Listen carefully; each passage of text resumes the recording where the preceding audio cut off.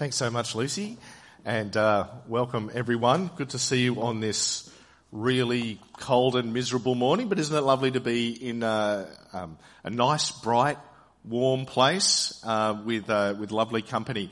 Now, we're looking at Haggai today. Now, if I looked at the pew Bibles, and there's like 1,770 pages, and Haggai takes up 2 of them.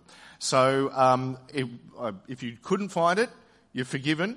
It's on page 1,350. Okay, so if you've got a pew Bible with you and you're going, oh, I've given up, I'm just going to listen, 1,350 is the page that you need to turn to. But what will also help us, apart from having the Bible in front of you, is God's help. And so let me pray for us as we begin. Heavenly Father, thank you so much for all of the things that you give to us. We do thank you for shelter. We thank you for warmth. We are conscious that there are many people in this world that do not have either. And so we thank you for this time together this morning. We thank you for technology that enables us to be able to participate even if we're not here. But we thank you especially for your word. We thank you that you speak to us, and you have done for centuries and millennia. And we pray that we would learn more about you and more about ourselves this morning. And we pray in Jesus' name, amen. Now, scientifically, inertia is the resistance of any physical object to a change in its velocity. That sounds exciting, doesn't it? In other words, it just keeps going however it has been going. That's what inertia is. Same speed, same direction. It doesn't slow down, it doesn't speed up, it doesn't change direction. That's inertia. But we often use that term metaphorically, don't we? You sometimes use inertia to talk about life. We use it to describe a sense of monotony, of a dissatisfying unchangingness to our circumstances, a lack of progress, a lack of development. And so that's where the Latin word that inertia comes from seems particularly appropriate, because it's the word for sluggish or idle. When your career is going nowhere, inertia. When your relationships settle into a monotonous groove, inertia. When something exciting's happened and then it's over and then life just goes back into its old groove again, that's inertia. When your New Year's resolutions or the exciting new dreams you have and initiatives don't ever actually seem to translate into any real change, and things fall back to what they always were. Inertia. And of course that can describe as well our spiritual lives too, can't it? You know, for some who would not say that they yet know God, it might be that there is this inner longing in them, that there is more to life than just eat, sleep, earn, buy, relate, repeat until you die. But it's hard to break into that cycle of the everyday to make space to actually find out who God is and what He's like. Or maybe it's a searching that has not yet led to anywhere yet, and so continues on. But it can also be the same for those who already know God through Jesus. You know, our Christian lives can sometimes get like that too, can't they? You see, most of us who are Christians understand what is important. We know that following Jesus needs to be the number one priority in our life. He's God after all. And we know that God's way is good and that real growth is possible. And indeed, as we've been reminded in our Fruit of the Spirit series, it's actually inevitable because God's going to bring it about. He's at work in us. But at various points in time, is this not true, that translating that knowledge into action can often be a struggle for us? A struggle against our self-centered world, and a struggle, if we're being honest, against our self-centered selves. There seems to be this frustrating hesitance for our intentions to translate into actions. So what's the answer to that sort of sense of frustrating and damaging inertia? Well, that's what we're going to discover as we look at the first chapter of the book of Haggai. Because you see, that's not new. Life's always been like that. And it's always been like that for God's people and everybody else as well. On the first day of the 6th month in the 2nd year of King Darius of Persia. We can be more precise than that, the 29th of August, 520 BC. God had something to say to the Jews and their leaders about putting their intentions into action. Now, Haggai is probably not the book that you've most read in the Bible, although if you just took the Bible 66 books and are trying to chalk them off to feel like you've achieved something, it's a great place to start because you're over in 5 minutes, right? But it's not probably the first one that you've read, and so it'd probably help if I gave you a bit of context for it. Now, the following chart on the screen gives you the basic timeline of the story of God's people in the promised land of Israel. And Haggai, you'll notice there, is located towards the far right end of that chart. See, the glory days of Israel are well behind them. As a people, they descended into idolatry and wickedness in those periods before that second red mark of the exile. And so despite the warnings of countless prophets through all of those kingdoms and the time of the judges, they didn't change. And so they were punished by God and saying, well, you're not going to stay in the land. I'm going to send you off into exile in Babylon. But I'll let the Bible tell you the next part of the story. Turn with me to the first 4 verses of Ezra. We'll have a look on the screen up above. In the first year of Cyrus, king of Persia, in order to fulfill the word of the Lord spoken by Jeremiah, the Lord moved the heart of Cyrus, king of Persia, to make a proclamation throughout his realm and also to put it in writing. This is what Cyrus, king of Persia, says. The Lord, the God of heaven, has given me all the kingdoms of the earth, and he has appointed me to build a temple for him at Jerusalem in Judah. Any of his people among you may go up to Jerusalem in Judah and build the temple of the Lord, the God of Israel, the God who is in Jerusalem, and may their God be with them. And in any locality where survivors may now be living, the people are to provide them with silver and gold, with goods and livestock, and with free will offerings for the temple of God in Jerusalem. Well, that's a good sign, isn't it? That life seems, for the Israelites, to at last be on the up. If you've got the book of Jeremiah ringing through your head from a year ago, you'll go, isn't this nice? They're finally getting the good stuff. After their long and humiliating time in exile, the Israelites were finally coming home. You know, in Jeremiah chapter 25, verse 11, God promised that the exile that began in 606 BC, when Daniel and his friends were taken into captivity, would finish after a period of 70 years. Sure enough, exactly 70 years later, in 536 BC, the first year of Cyrus, king of Persia, they're sent home. And they're sent by Cyrus, did you notice this, for the express purpose of rebuilding the temple in Jerusalem. Did you notice that part? In fact, we read in Isaiah 44 that God called Cyrus by name for this very purpose, well before Cyrus had even been born, before exile even looked to be on the cards or for certain. Have a look at these verses from Isaiah 44. This is what the Lord says, your Redeemer, who formed you in the womb. I am the Lord, the maker of all things, who stretches out the heavens, who spreads out the earth by myself, who foils the signs of false prophets and makes fools of diviners, who overthrows the learning of the wise and turns it into nonsense, who carries out the words of his servants and fulfills the predictions of his messengers, and who says of Jerusalem, it shall be inhabited.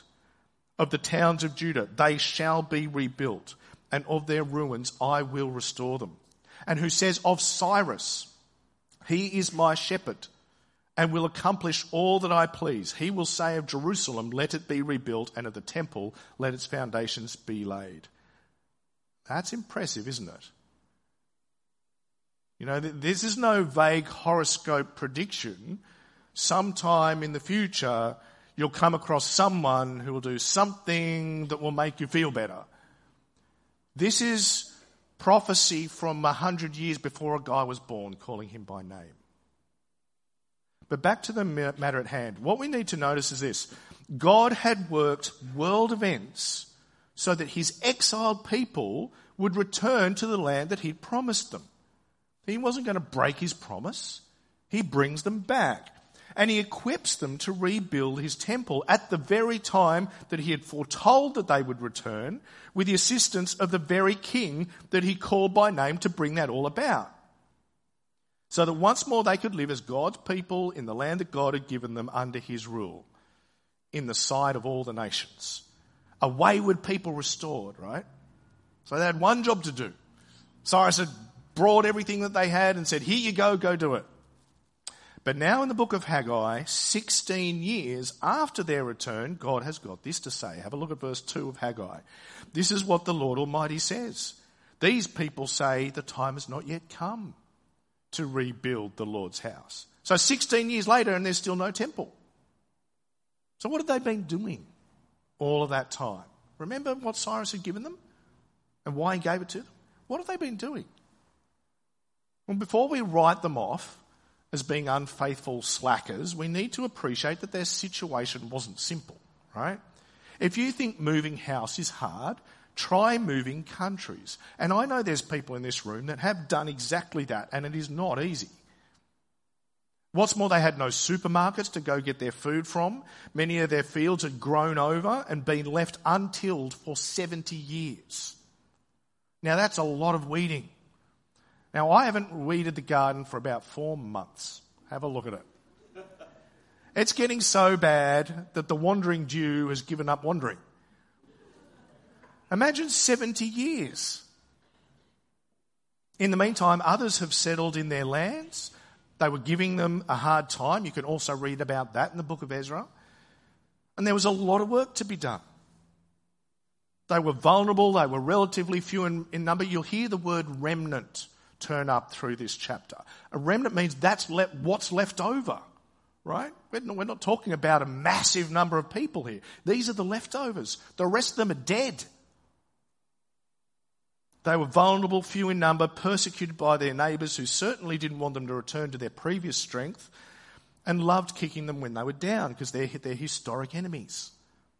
Also, it's not as if they'd done nothing, right? Ezra tells us that one of the first things they did when they got back to the land was to build an altar so that sacrifices could begin again. And they'd returned to celebrating the old festivals. So one thing you've got to get here is that the exiles that returned were not up to the old tricks of Israel. Right, they didn't go back to the worship of foreign gods that got them exiled in the first place. That lesson they learned. They were doing their bit. And they did have a lot of other stuff to work on.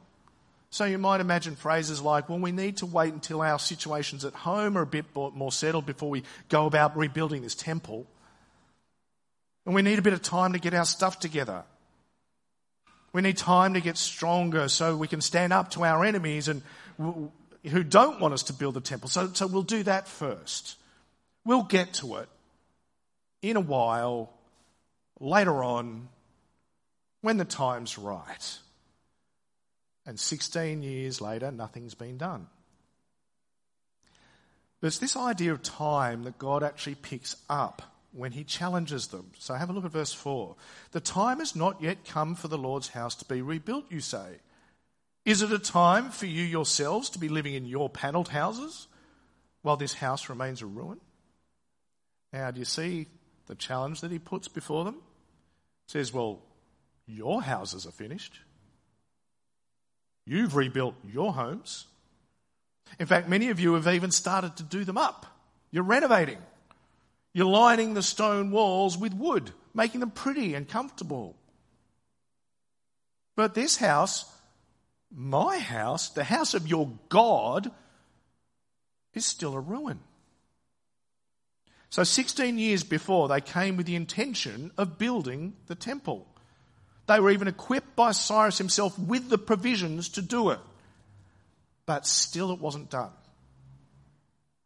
The contrast between their houses that were being polished up and the temple of God was indicative of their priorities.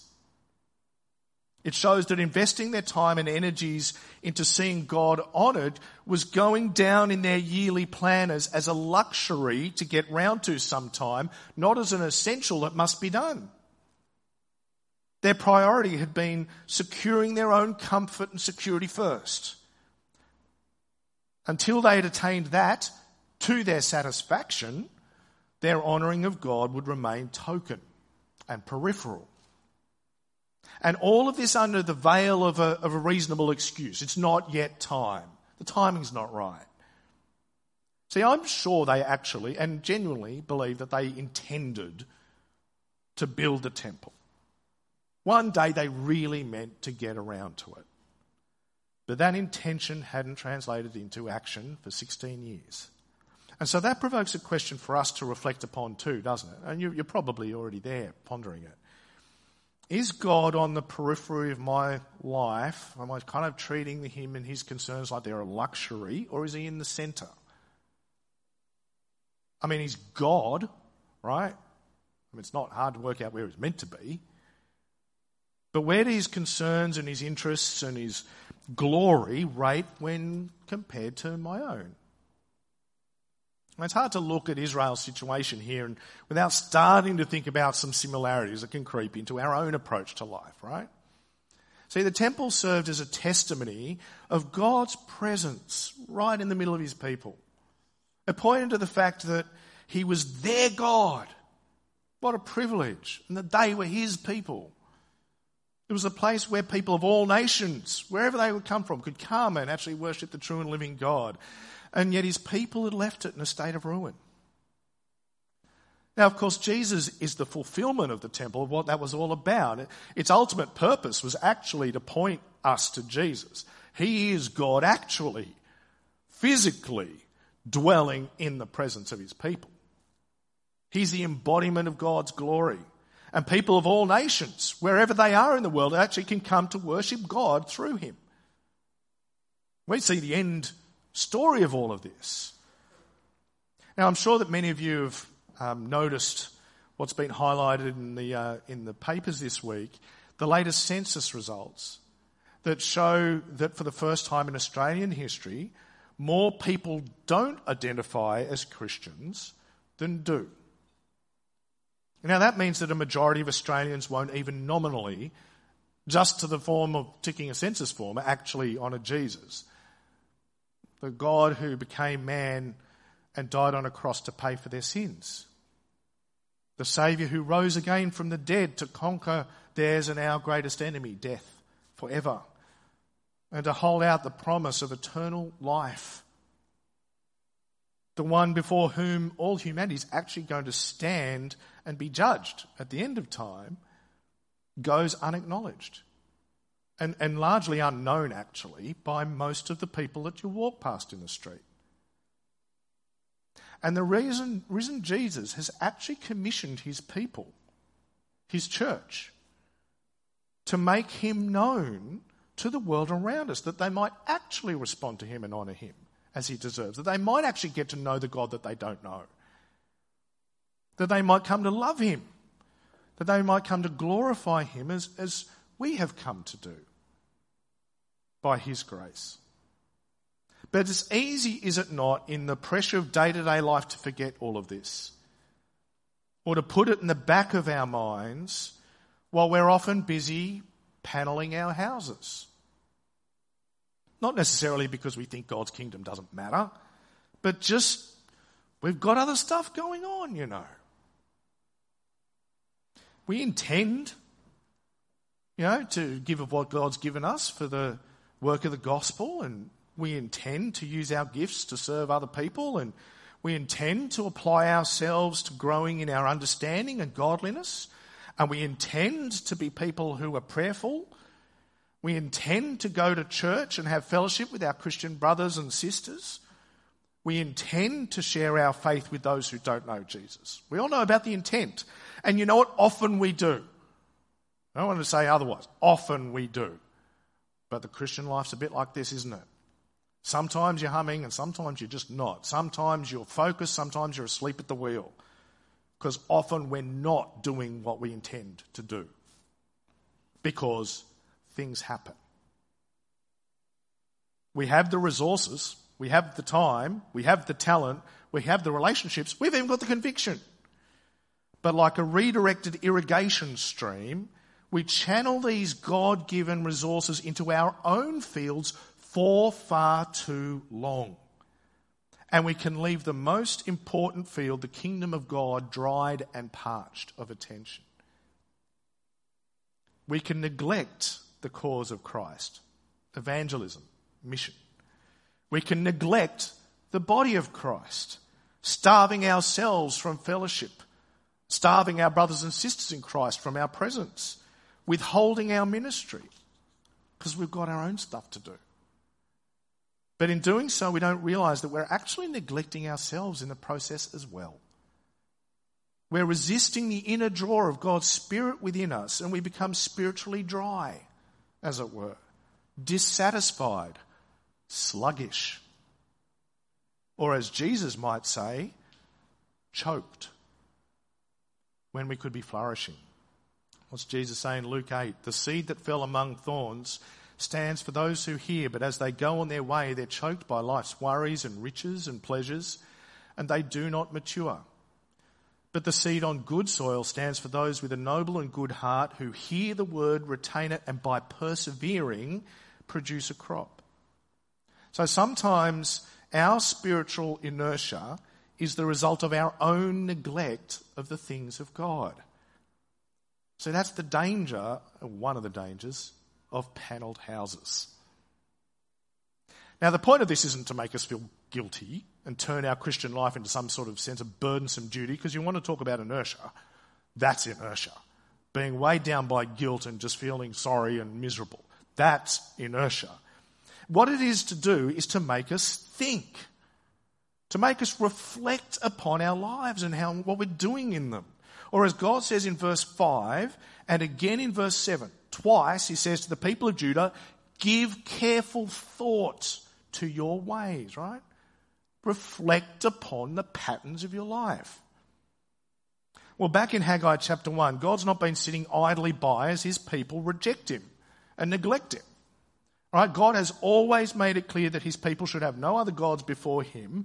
And as we know from our own materialistic society, a desire for security and material comfort can take our allegiance from God just as powerfully as any carved idol could. God is not going to put up with his people shutting him aside while they look after themselves. And so he gives them a prod. He takes action. Despite their efforts to secure everything for themselves, Israel's finding it's not getting anywhere. They're getting no comfort. They can never seem to get ahead. They're stuck in inertia, and God now tells them why. Look at verse 5 and following. This is what the Lord Almighty says, give careful thought to your ways. You've planted much, harvested little. You eat, but never have enough. You drink, but never have your fill. You put on clothes, but are not warm. You earn wages only to put them in a purse that's got holes in it. Isn't it like the writer of Ecclesiastes is talking about? It's like chasing after the wind, isn't it? You try to grab hold of it and it just falls through your fingers. This is what the Lord Almighty says, give careful thought to your ways. Go up into the mountains, bring down timber, build my house, so that I may take pleasure in it and be honoured, says the Lord. You expected much, but see, it turned out to be little. What you brought home, I blew away. And why, declares the Lord Almighty? Because of my house, which remains a ruin while each of you is busy with your own house. See, Israel was so fearful of their enemies and so eager to secure themselves materially that they forgot who their God was. 4 times, verses 2, 5, 7 and 9, Haggai reminds them that their God is the Lord Almighty. You might remember from previous talks from the Old Testament, that's the Lord of hosts. In other words, the Lord of armies. Right? He's the mighty ruler of all things. They're worried about their enemies, but who could protect them from their enemies?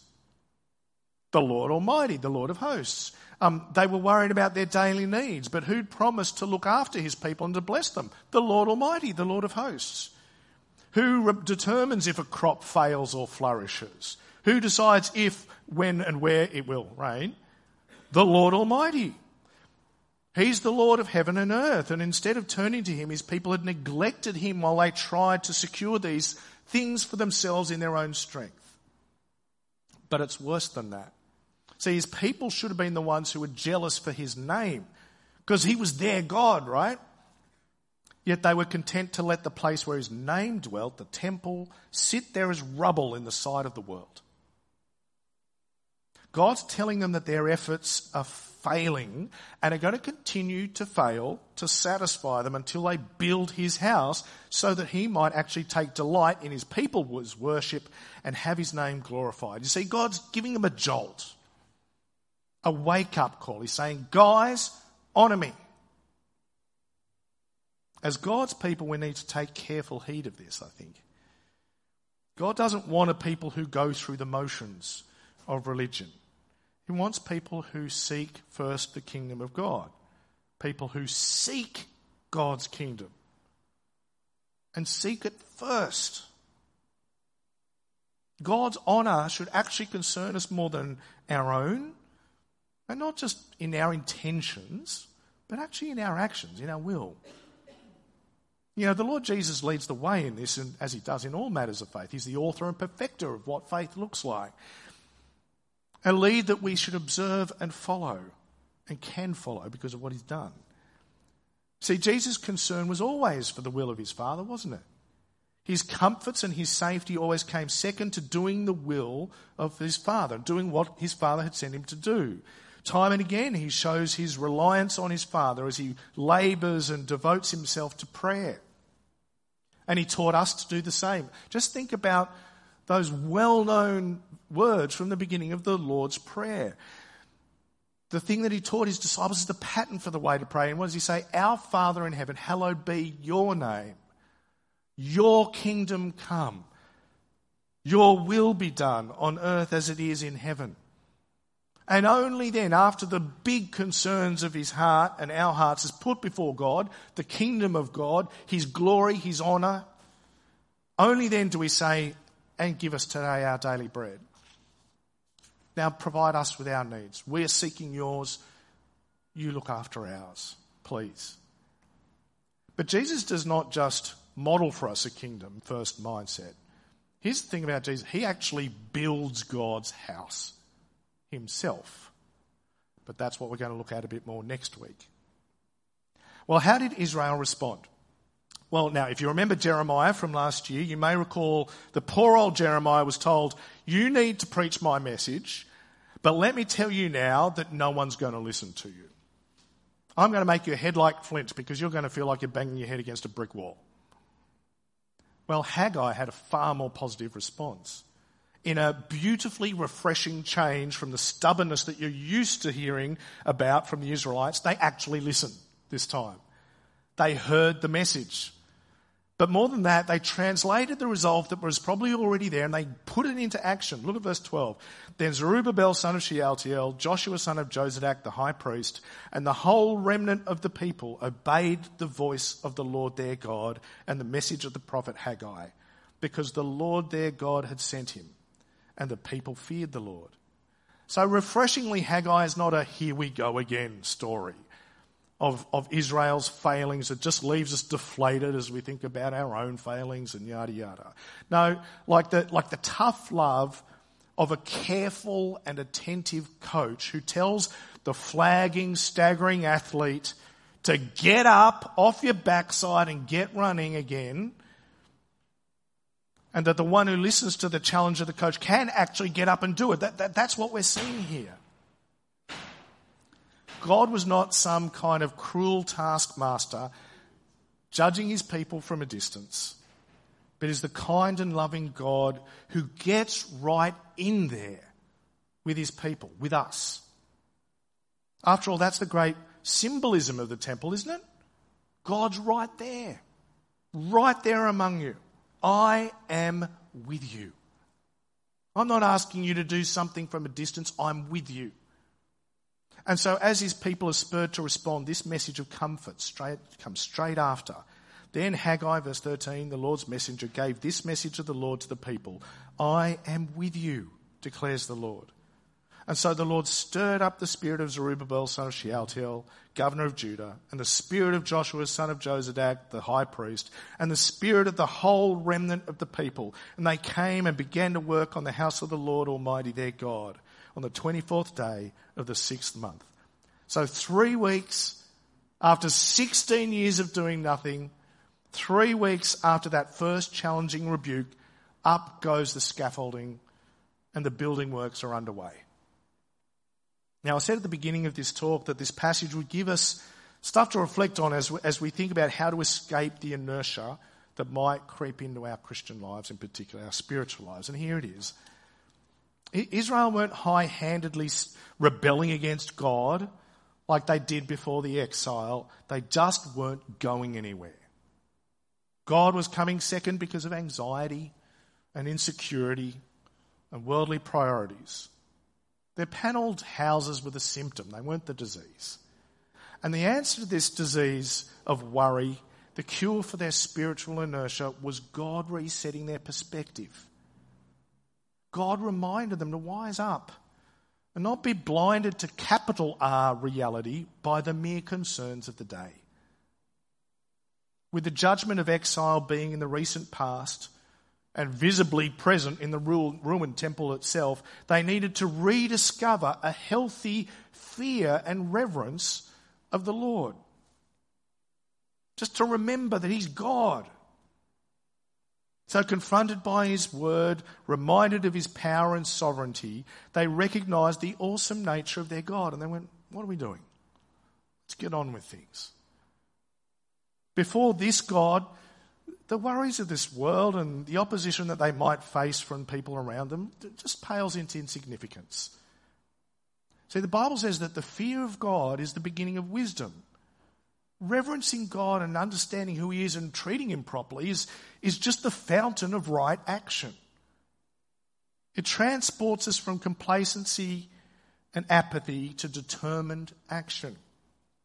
When you know God as He really is, you don't need to be told, or you shouldn't need to be told something twice.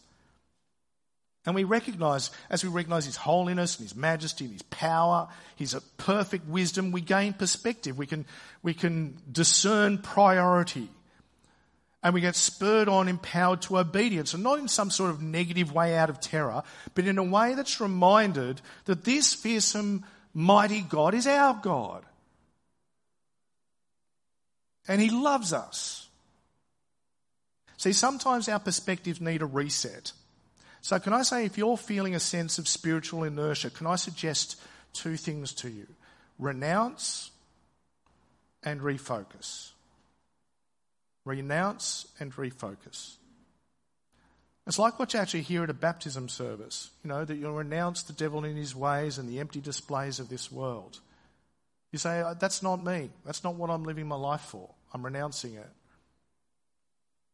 Confess your neglect. Own up to it. Confess your distraction to your very gracious and very patient and very forgiving God, and get back on your feet. Actually make the changes of habit and devotion that will enable you to reset your focus on the capital R reality of God and the destiny of this world. But also remember that He is the God who says to us, as He says to His people in verse 13, I am with you. The God we fear is the God who steadfastly loves us. And as He did to Zerubbabel, Joshua, the whole remnant, in verse 14, He's the God who stirs up our spirits within us to do His work. That's a great phrase, isn't it? Stirs up our spirits. God is able to give us that strength, to give us that resolve and determination to actually carry out the task that He set before us. Isn't that what Jesus says at the end of the Great Commission? Behold, I am with you always to the very end of the age. And we know this in a way that the people of Zerubbabel's time never knew. It's what we've spent a whole term reflecting upon, that God has given us His own Spirit to all who follow Jesus that empowers us to grow in love and fruitfulness. Friends, the answer to spiritual inertia is to delight in the fear of the Lord, in gazing on His majesty and living for Him, resolving to put Him first in your life and prayerfully calling on His Spirit's help to put that resolve into action as you hear the charge of our faithful Saviour. Do not worry, saying, what shall we eat, or what shall we drink, or what shall we wear? For the pagans run after all of these things, and your heavenly Father knows that you need them. But seek first His kingdom and His righteousness, and all these things will be given to you as well. Let me pray. Heavenly Father, thank You for Your wonderful graciousness to us in Jesus, and we thank You that You're with us always to the very end of the age. Father, for those of us that are not humming at the moment and wouldn't describe ourselves that way, who are perhaps experiencing spiritual inertia, please strengthen us, empower us, fix our eyes on Jesus, and help us get off our feet to cast off the sin that so easily entangles and pursue the path that you have made out for us, for your glory and for our joy. We pray in Jesus' name. Amen.